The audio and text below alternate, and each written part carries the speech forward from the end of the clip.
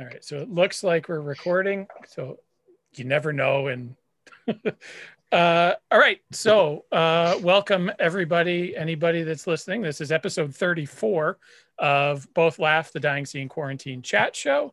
It's been a couple of weeks since we've done one. So I'm glad that we're back, and I'm excited to have Max Beckman from Half Past Two, great Orange County punk rock ska band.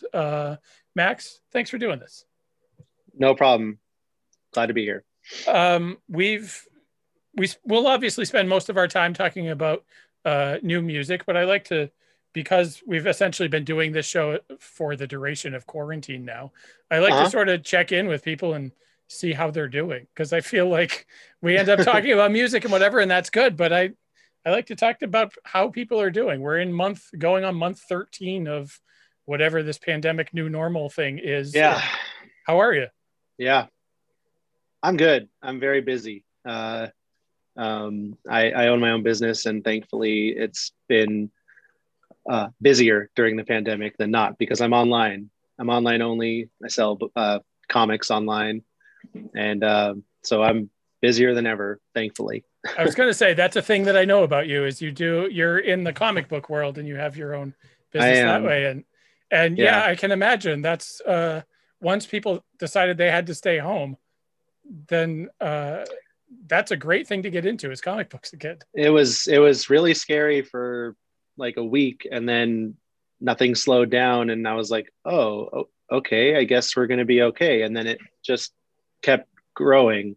Yeah. So yeah, it's been good. It's been good. In spite of the pandemic, that's been good. I know that Orange County was in the news for sort of not so pleasant reasons today. How close to? Oh, what happened today? I don't even know. Oh, I heard that there was a shooting at a strip mall or something like that. Oh boy, this morning. I think there was. I had no idea. Yeah, there's it sounds like it wasn't random. It sounds like it was the shooter knew like 4 of the victims or something like that. But as soon as we woke up this morning, my wife said, "Oh, another shooting," and I looked and it was from Orange County, California. I was like, "Wow, yeah, I've been working all day. I didn't see anything about it."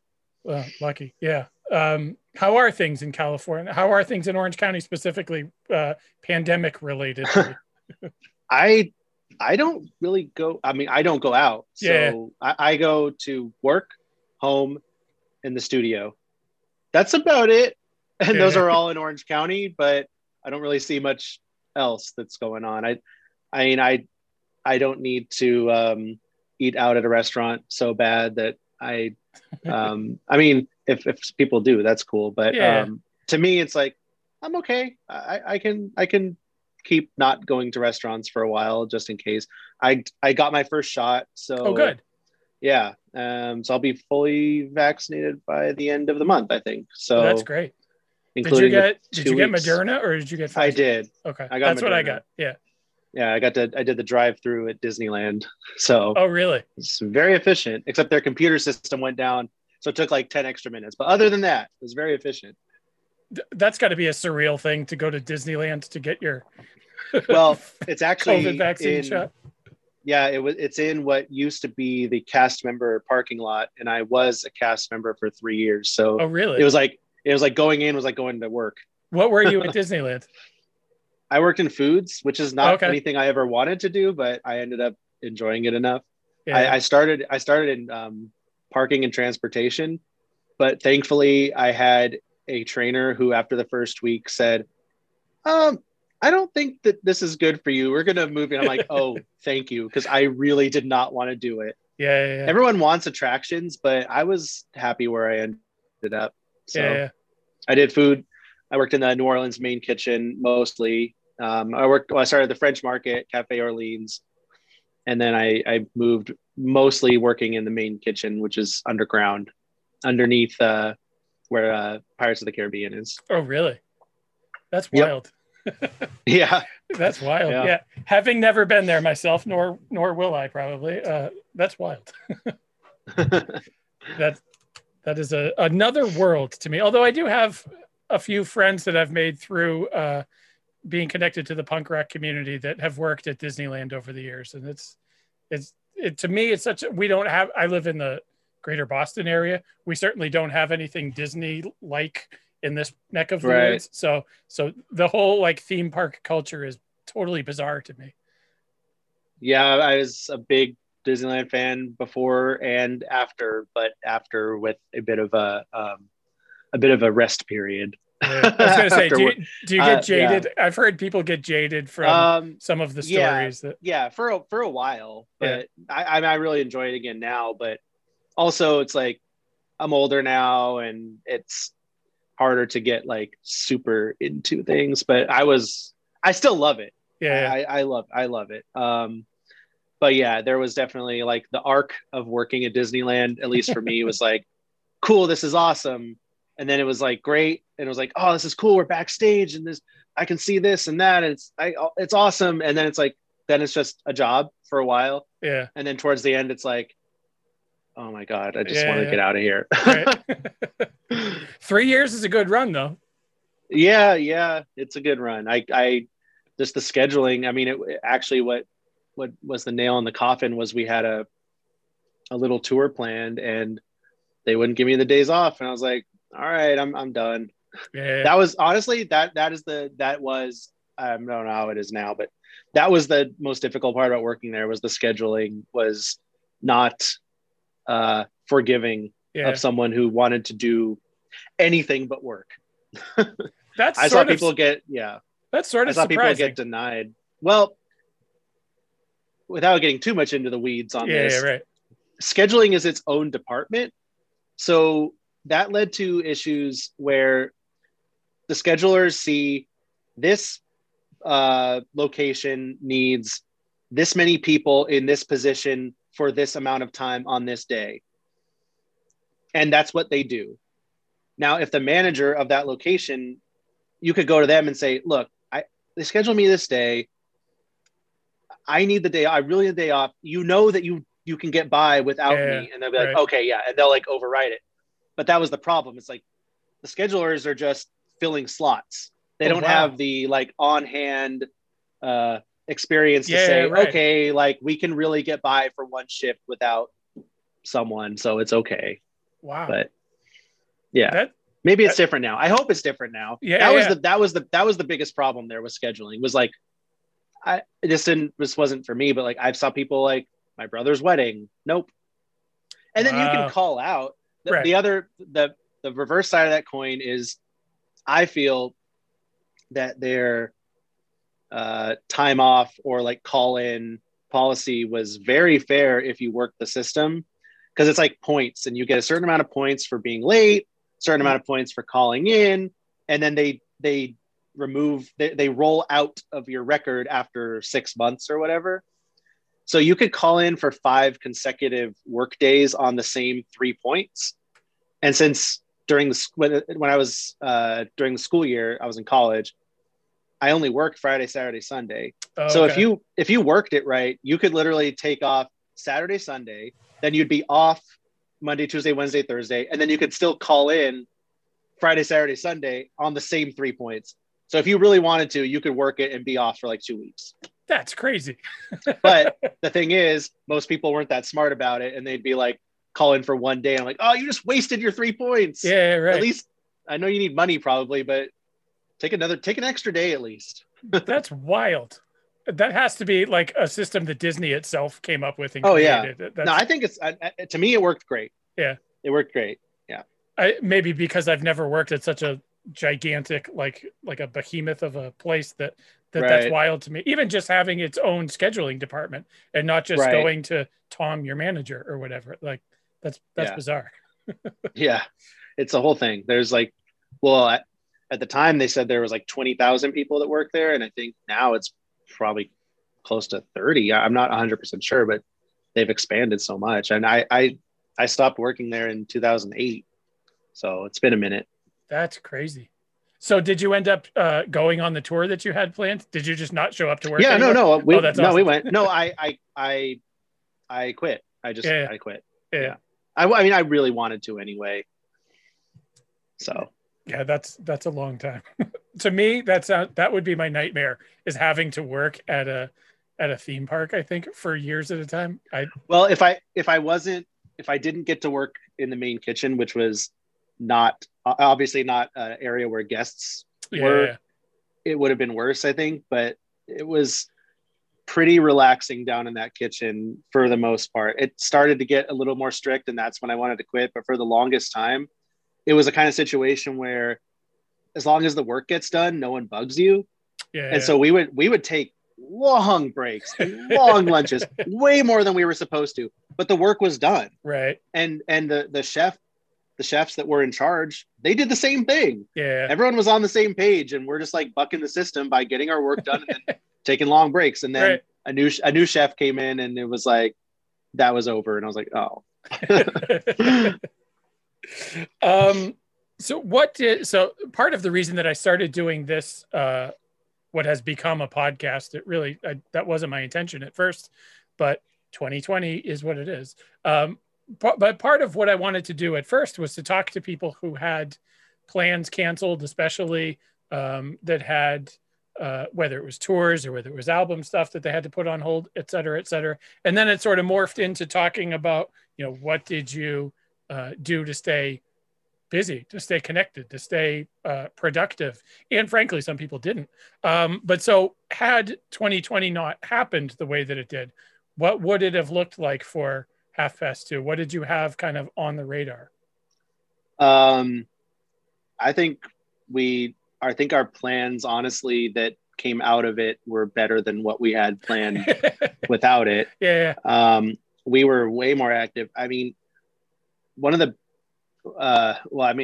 it sucks to phrase it this way, but one of the best things about the situation was that our friend and David Irish, who we record everything with, he splits his time between owning and running a studio and being the tour manager for the Interrupters.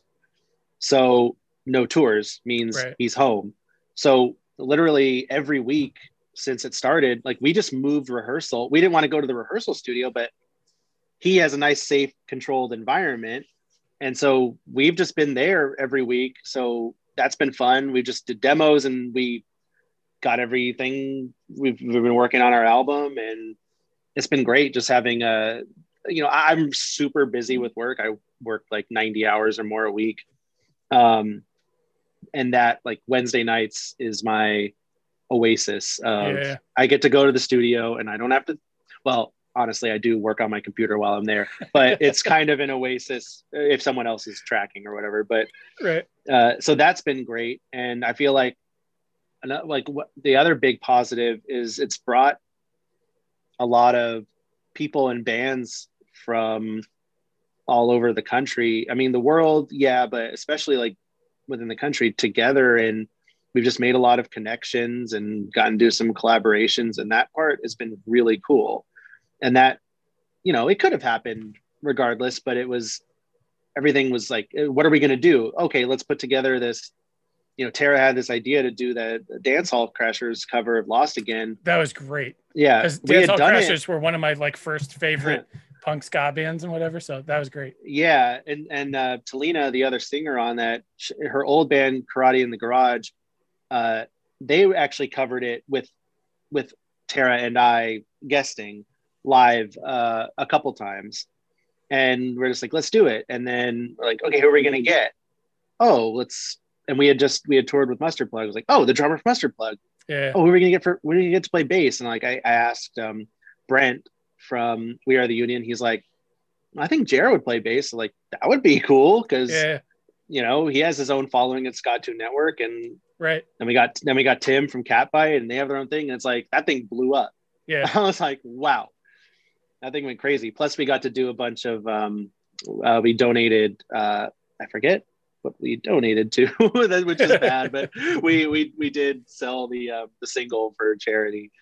Well, in a way it's good, because you and a lot of bands have raised a lot of money for a lot of charities. And so sometimes if you forget which one, it's because there's been a bunch of them. Like, I know there was the Ska Against Racism compilation and whatnot. Yep, and we're on that. So that was great. Like, I don't know if that would have happened with at all. Like, would that record have happened at all? I don't know. Would we have been on it? I don't know. So that was really cool. Like I never would have thought we could be on something that was released by Asian Man Records. Right. That's crazy. Like I sometimes when I just like stumble on the box of them I have, I'll look at the back with our name on it. Yeah. And the other bands and the logos, and I'm like, how did this happen? This is crazy. How did that happen? How did you get hooked up with Asian Man? All credit goes to Phil from Ska Punk Daily for that one. Because he was a fan of ours from before we even restarted the band in 2014, before he started Ska Punk Daily. And we've just, Tara especially has been friends with him online, gotten to be good online friends. We've only met him one time. It was at Back to the Beach in the big ska punk festival in 2019. And so, he's all credit to Phil for getting us on that. Yeah, that's gotta be a surreal thing as like a longtime student of the scene, right? Like Mike Park is that sort of like figurehead that even still, if the times that I've had to email him for a few things, it's like, whoa, yeah, but that's Mike Park. Yeah. He's like one of those figures, and he's just a guy. He runs a record label out of his mom's garage or whatever still, but but that's Mike Park. Like that's Mike from Skank and Pickle. That's yeah. And then I went to his I think it was his 50th birthday party shows, or was it an anniversary of Asian Man? I don't know. It was in the fall of 2019. Jack, who plays trombone with us, and I went up to San Francisco for those shows, and it was incredible. As Bruce Lee Band played both nights, and Slow Gherkin played, and I have always been a huge Slow Gherkin fan, but the timing of when they stopped playing I never got to see them originally.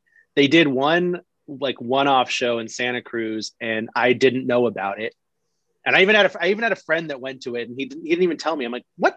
You drove to Santa Cruz to see Slow Gherkin by yourself and didn't even tell me it was happening and ask if I wanted to go? You literally drove to and from Santa Cruz in the same night by yourself. What? Now, for an East Coaster's sake, how long is it from where you are in Southern California to Santa Cruz? Like 5 or 6 hours. That's insane.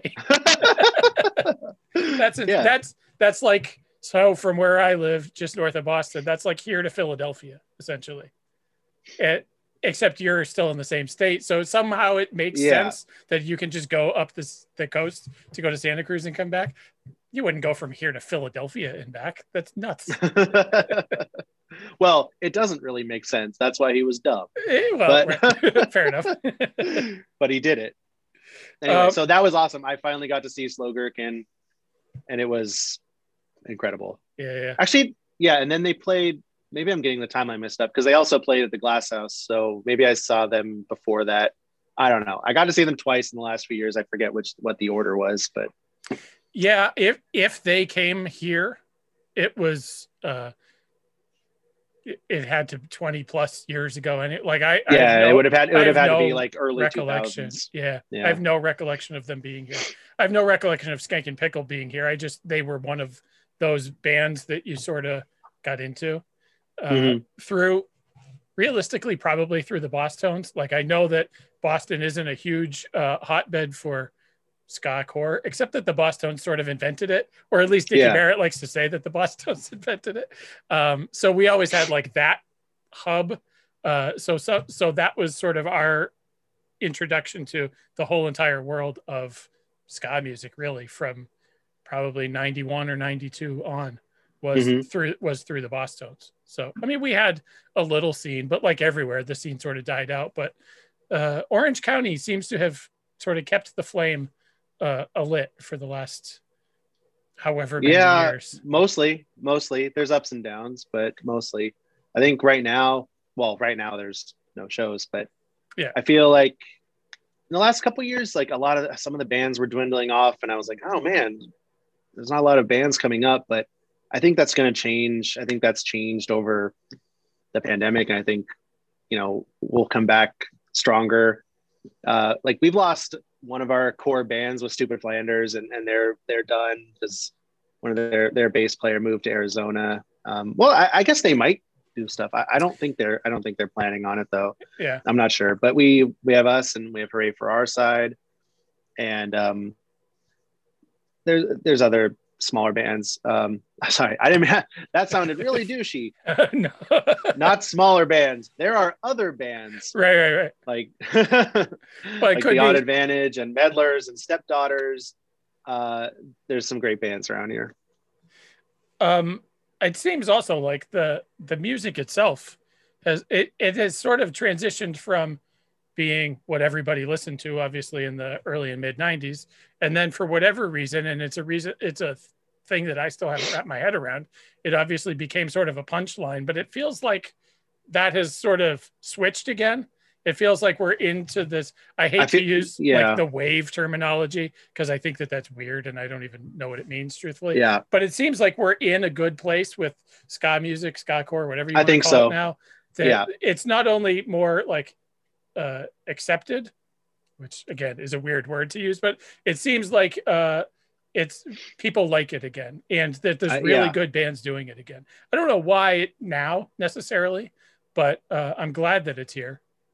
Yeah, well, I don't know why now either. There have been great bands all along, but it's definitely feels like it's growing a lot right now. The jokes are still there, and we make fun of ourselves too. That's to me that's one of the fun parts of being a ska band, is just like owning it.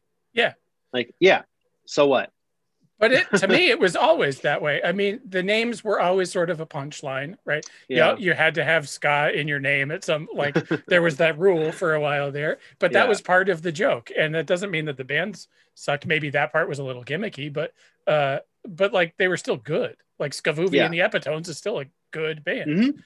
Mm-hmm. And so the band seemed to be in on the joke the whole time. Yeah. And yet, then at some point, it sort of like, the paradigm shifted and it became like an external joke instead of an internal joke. Yeah, right.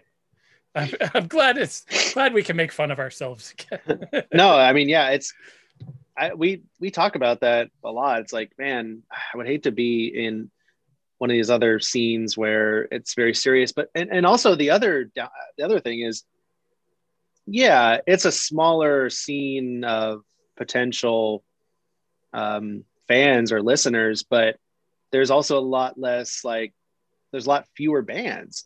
Like there's a ton of pop punk bands and emo bands and metal bands. And it's like, but there's not that many ska bands. Yeah.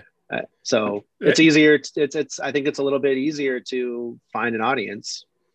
And I think once you get closer to like the age of 40, there's a lot of bearded guys wearing flannel shirts playing acoustic guitars and whatever. And that's good. That's fine. I don't mind that. Especially that some of the older, harder core guys have transitioned to that. But there's only so many bearded white guys with acoustic guitars you can listen to. And I say that as a bearded white guy with a Martin acoustic right over there, right? So at what point did you guys decide to pivot to what 2020 became and sort of like really hunkering down in the studio, working on the new music that we've heard so far, the album you've got coming out? There's been a bunch of like covers and cool videos that you've done, what seems like monthly for the last, towards the end of 2022. At what point did you sort of pivot and say, okay, whatever we had planned, that ain't going to work? I mean, maybe like a month in. Yeah. I feel like we started working on the covers right away, but we didn't start going to the studio because everything was uncertain then, and we didn't want to not be safe. And a couple members have extra health concerns beyond what an average person might. So it took a while, but then we got back in the studio, and we used to do a lot of acoustic cover videos, but Tara had kids, I have a job, a more demanding job. Right. And we're still obviously been very active with the band, but then kind of some of that ancillary stuff.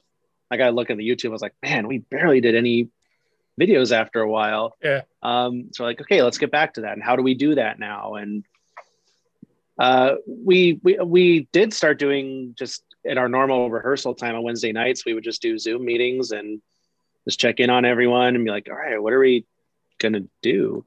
So yeah, I mean, I think the biggest thing is the album may have come out last year. Like originally that was the plan, but that still may not have happened because we didn't have the whole thing written. We still don't have the whole thing written. We're working on that now, where we started the songs that we rehearsed and then started recording in September.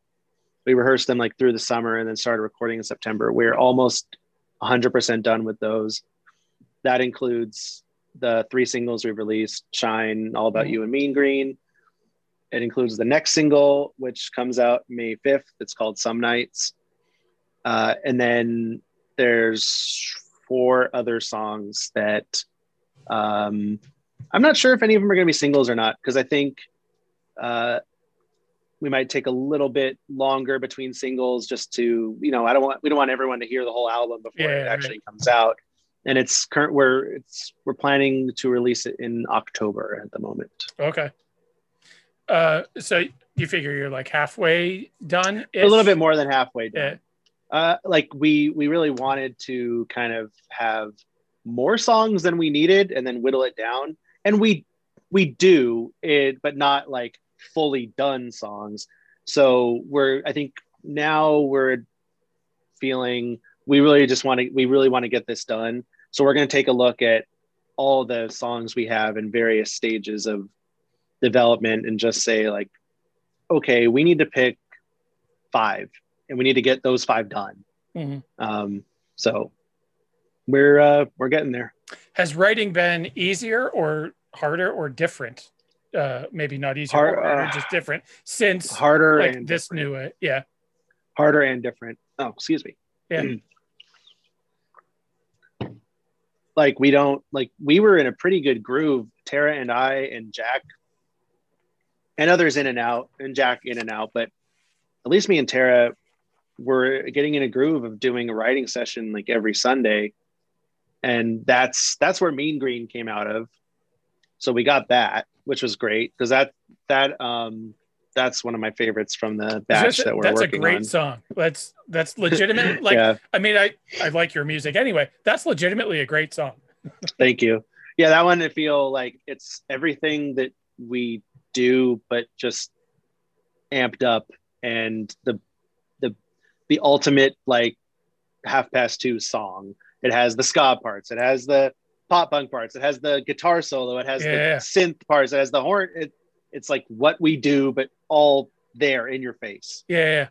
But it doesn't sound like formulaic. Like it doesn't just check the boxes. Like here's the synth part. Right. Here's the solo. That's a really damn good song. Did you know when you were writing it that like, ooh, this one has something? Yeah, I did. Yeah. Because it's okay to say that. Yeah. No, I did. Because if I don't feel like they do, honestly, I'm not really inspired to keep working on it. I personally am not a very prolific songwriter. It takes me a long time, and I have to get that spark before it really clicks. Jack is amazing. I can when we decided when we talked to Phil about doing the Ska Punk Daily theme song, I was like, Jack, Ska Punk Daily theme song. He's like, got it. And he's like, he just wrote it. I'm like, whoa. And then Tara wrote the lyrics and it was done. Yeah. Jack is amazing. He's a machine. David is very prolific. He's not as fast as he used to be because, he's a family man now too, but he has written, I don't even know. I have to ask him, but I feel like he's written like 100 songs that no one's ever heard. But he's had various bands in the past, and he's done his own like solo stuff, and he just has written a ton. Me, I'd have to count it, but I think I've probably written like less than 20 songs. And so that one I was like, okay, I got this. This is good. Yeah. I can work on this. Did the other guys write on guitar too, or because I know Jack plays trombone and Jack. No, yeah, David plays everything, but Jack is an incredible guitar player. He is, and I'm not. He wouldn't balk at this because he says it like he's a much better guitar player than he is a trombone player. we kind of have this joke like there's 4 people that play guitar in the band, and me, who's actually one of the people that actually plays guitar in the band for real, is the worst of all 4. I mean, I think rock. we were just talking about this. We were talking about this last night. I feel like the 4 of us all have different strengths. So, Cameron and myself are the guitar players of the band, but we have no ego in the studio of like who is going to play this part the best. So Jack plays guitar on the album and David plays guitar on the album as well. There's one song, it's a song that David wrote, and he played all of the guitar for it. Every part, all the rhythm parts, all the lead parts. Yeah. Some nights, the next single, Jack wrote it, and there's a guitar solo, and it was just kind of felt like it was more in a style that Jack is great at soloing at, a different style than Cam. Like Cam could definitely play it, but it's just kind of different than what he normally does. So Jack played the guitar solo on that one. And that's kind of goes like, especially if like David, and usually David's there, at least David, if not Jack, when I'm recording my guitar. And if it's like, you would do this better than me, just do it. Yeah. Well, that's good that you don't have the ego about it though, because that would get in the way. Like really it quickly. Used to when we were younger. When we were younger, things got bad. But things were like, I gotta do this, and just throw the guitar down and walk away. And, but not anymore, thankfully. There's a great band from Boston that I've become very friendly with over the years. They're called Rebuilder, and they formed sort of out of the ashes of this other band, except that they didn't want to just keep the same guys and like just make a new band. So there's essentially 3 really good drummers in that band, and the best guitar player in the band is the drummer. So like there's 2 guitar players and a bass player, and they have all played drums and other things, but they're the guitar players and the bass player. And the guy he's a phenomenal guitar player, which I never really knew at first because I knew him and drums for this band. That's basically the first band he's really played drums in. He's the best guitar player in the band, and he doesn't play guitar in the band. Yeah. I like stuff like that. Like I like when, because I at some level I think it feels like it keeps the sound interesting and it keeps the sound sort of fresh, and so people are open to trying new things, and I think that's cool. You guys did a pretty successul Kickstarter campaign a handful of years ago for the last album. Is that sort of going to be the goal this time, or? It is not. Okay. Or if there's things that I'm asking that are like we haven't announced that yet, then no. Like I'll say no. Yeah, there is something that isn't announced yet, but we'll have a partner for releasing this record. I'll just say that for now. Yes. That feels positive. It is. It is. It's a good thing. It's one thing to have a really, what did you like 400 something % on the Kickstarter, or of the initial goal? I'm always very self-deprecating, and I'll say we set the goal low because but I was happy with it. We got what we needed to get. We made the records. It was a learning experience. I feel like at a certain point you're like, I'm going to have these records in my garage forever, but right. I don't think they're going to sell it anytime soon, but we've sold an amount I'm happy with. And it's been almost 4 years since the record came out. And then it's actually the LP physical records, I think, came out more on the 3 year ago side. It was late 2017 that we actually got them in hand. Did you put a number on how many you would be happy with if you sold that many? Do you know what I mean? Like, did you Oh, have a bar for yourself where if we sell 600, that'll be awesome. If we sell 300, that'll be awesome. Like, or because I know you said nah, you've sold an amount that you're comfortable having yeah. sold. Well, back then, like we hadn't done a vinyl record, and Yeah. we didn't know really at all, and it was just like finding out what we had to do to press it and what we'd be locked into to get things done. We had to make 500, which was a plus or minus 10%. And we ended up with 545, of course. So almost the whole plus 10%. Yeah. And we're down to, we have less than 250. So we've sold over half of them. Yeah. Yeah. That seems good. Yeah. And I think and hope that with this next record release and the promotion it's going to get, that other people will be looking to get that one as well. But I'm certainly not like, oh man, these records, like I mean, they sell and I'm happy, and it's all of the happiness is just that someone likes us enough to want our record on vinyl, not thank you, this is out of my life. It's not that. Yeah.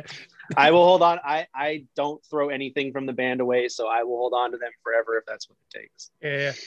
Yeah. I'm looking forward to when you inevitably announce who your partner is, because I might have a few ideas bouncing around in my head that I won't say. It's not too hard to figure out, but yeah. That's cool. Good for you guys. Thank you. So one of the things you guys have obviously been a band for a long time. So you've seen the scene change and then change again, and the economics of the scene change and then change again. And who knows what they will be as we dig our way out of whatever 2020 was. Do you feel like you would start a ska band now? Yeah. Knowing what you do? Oh yeah. Of course. There's been a period of time where I wasn't in the band. Too much of a backstory to get into. There's been a period of time where Tara wasn't in the band. Yeah. And it's not like my life sucked during those times, but when we got the band back together, when Tara and I met and hadn't talked in a number of years, I left that conversation, meetup, that lunch, and was like, this is what we need to be doing, because now I understand. Like I said, I wasn't miserable or anything. Yeah. I wasn't unhappy, but I was like, wait, no, this is what makes sense. We're supposed to be doing this. Yeah. And it would feel wrong not to do it. Trying to figure out the best way to phrase this, has the expectation of the band changed? And maybe that's what helps to sort of keep it going now, in that, like, if you first started, whatever, 2006 or whatever. 6. Are the expectations for the band now different than they were then? And is that maybe what helps keep it going positively? I honestly don't think the expectations are different. From day one, it's just been, we want to play music for people, and the more people that we can get to listen to it, the better. And let's just see how far this can go. That's what it was. That is what it is now. It's like, okay, we've done this. What else can we do? We haven't done this. Let's try that. We haven't done this. Let's do that. You know, that was the whole thing. But with the records, like, we've never done a vinyl record. Let's do a vinyl record. Right. Okay, cool. We did it. We haven't done, we hadn't done a tour in a while, and okay, we got to do a tour, and we did another one. Yeah. And like, what else can we do? Now we're going to be flying out to play Supernova in Virginia in September. Ooh. And that's the first time we've ever, fingers crossed. Yeah. Well, yes. Yeah. Right. As long as it seems like if the trajectory everyone is on right now stays that way, it'll be cool. Of course, there's always where we're not going to think it's 100% because we don't know what's going to happen. Right. And that's the first time that we've gotten an offer to get a fly out. First time playing like a big festival like that. First time playing on the East. Well, that's considered the East Coast, right? Yeah. I was going to say, have you been to the East Coast for shows before? No. I mean, I've personally visited once, twice, but I haven't been not in since I was in 8th grade. is when I went to is when I went to is when I went to Washington D.C. and New York. So yeah, that was a long time ago. Which is funny because having lived maybe an 8-hour drive from Washington D.C., I've never been. Wow. Yeah, I went there. I went there twice. There. My dad took me, and we did that whole thing. And then there was an 8th grade, end of middle school trip. Yeah, and that was in 99 or 2000. That was the school year. So yeah, it's been a minute. My daughter's in 7th grade. She's finishing 7th grade, and the 8th grade trip still is to go to Washington D.C. for. I was like, well, I'm gonna have to chaperone that one because I've never been. My 8th grade didn't go to Washington D.C. even though we're on the East Coast. That's bizarre. Yeah. So that's and that's gonna be fun. I hope we're planning for it to happen and hoping that nothing gets in the way. There's always been people saying, come to the East Coast, come here, come there. And it's like, well, it's hard because this isn't our job. Right. And we've never been under the illusion that it would or could be. Yeah. Not that anyone who wants it to be is delusional. I don't mean to say that, but I don't know that may have been a thought back in the old days when things started picking up and we did pick it up. We did the little tour with Real Big Fish, and it's like, okay, maybe something's gonna happen, but then everyone's egos got in the way, and the band kind of, And since then, it's like I said, it's just seeing what we can do. We're not trying to the band costs money. Well, anything that we get, anything we get back 9 of you is just bonus. I mean, it's tough to put 4 people and a tour manager and a merch guy in a van and go across country. Right. There's a lot of dead areas in the middle of the country. And so to try to do that again with 4 people, never mind with 9 people and all of the, that entails doesn't seem like it would make sense to me. Maybe I know the economics of the scene are different, so bands could do it a little easier in the early and mid 90s, but I feel like on a large scale, that hasn't been the case for quite a while. Yeah, unless you're content with living in the van. You know what I mean? Well, and I don't think there's a lot of, I think there's a lot of, for lack of a better word, again, not to sound douchey, but mid-level bands like the Toasters and Mustard Plug that, Toasters pretty much tour nonstop, but the guys in Mustard Plug all have other jobs. Yeah, right. They don't do it all the time, and they're a popular band. And it's great that they can still, at this point, play and tour and make that work with being quote unquote adults. Yeah. And that's kind of just our goal, is just like, let's see what we can do. There's kids, people have kids. I work all the time and, but we'll make it work. Will you be able to work while you're in Virginia, or are you actually going to take time off?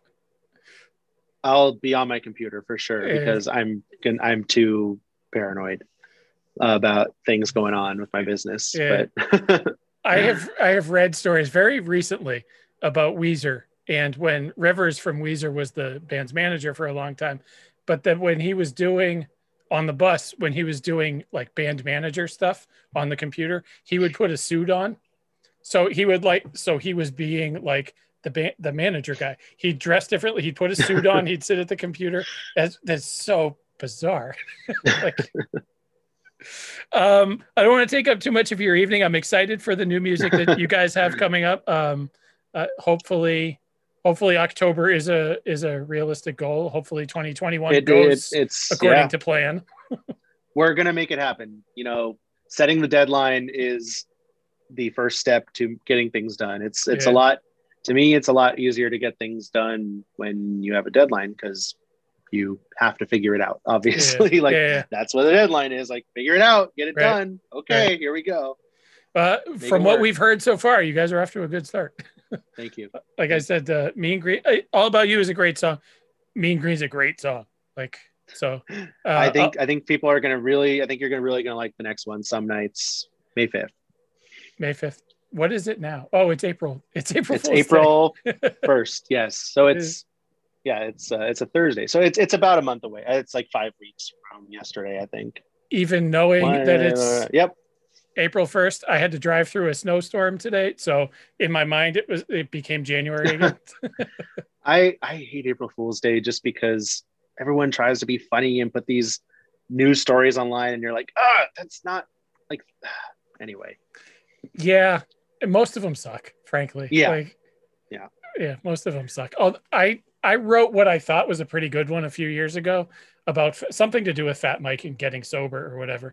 And he actually messaged me that he liked it. Like he thought that was the That's awesome. The only funny one. Because I posted pictures of like AA meeting chips and shit like that. And like I got really kind of in detail. He was like, that was actually really good.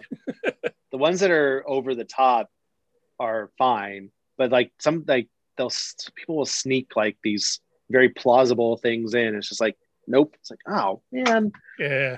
Like I'm a big collector of toys, action figures, which sure, yeah. Right there. And there's all kinds of like, it's people just posting, oh, look what's back in stock, and it's like, oh god, like this $300 figures up on this site for $50. Like, no, it's not. Someone just did a really quick, easy Photoshop and tricked people. Yeah, right. Oh, that would suck though if you had your heart on something and you forgot what day it was and you check and you look and you're exactly. like, oh shit. Exactly. That is not my world, thankfully.